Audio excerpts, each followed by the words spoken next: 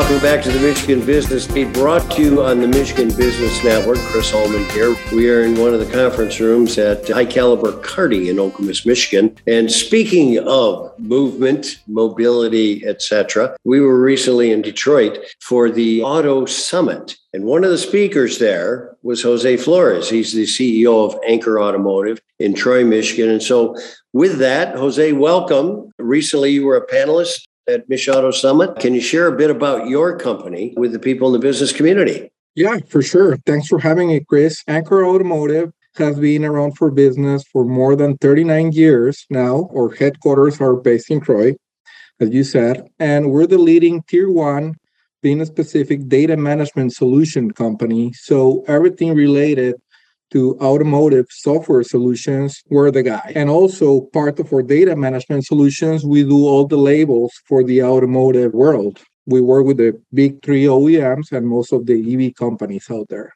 So you guys are well steeped in that mobility industry. Congratulations. Now, at the summit, you were among the 3 leaders participating in the table talk, Why I Chose Michigan. So tell us about that, what your answer was, and give us the story. Yeah, sure. So my case was very particular because I was born in Texas, actually. Spent most of my life traveling around the world, doing consulting for different companies, different industries. And then at the end, I wanted to settle down. And it all came to 2 options, small, medium company down in Rochester Hills, Michigan, or a very big company known worldwide that it's the biggest online retailer, not to say the name.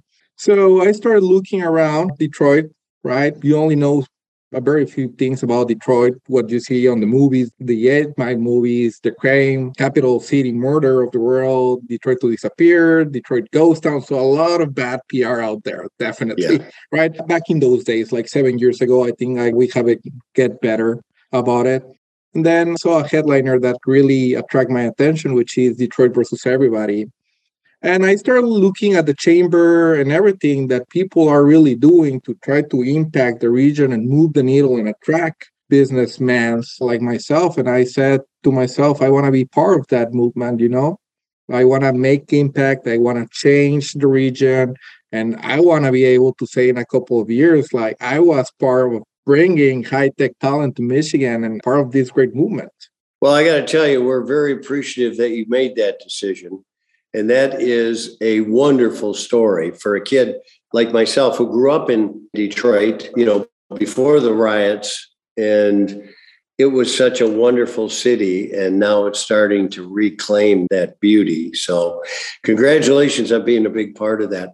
So at Mich Auto, give me some of your impressions and some of the takeaways from that summit. For sure. It's my second summit, actually. I normally attend all the Mich Auto events. I think this in particular was one of a very different approach that I do appreciate. Glenn taking a different spin or approach at this Mich Auto Summit. Normally, we discuss the pain points of the region, and this was more insightful about the story behind people, how great leaders ended up at the Michigan region, like myself and my 2 colleagues that were speaking at the panel.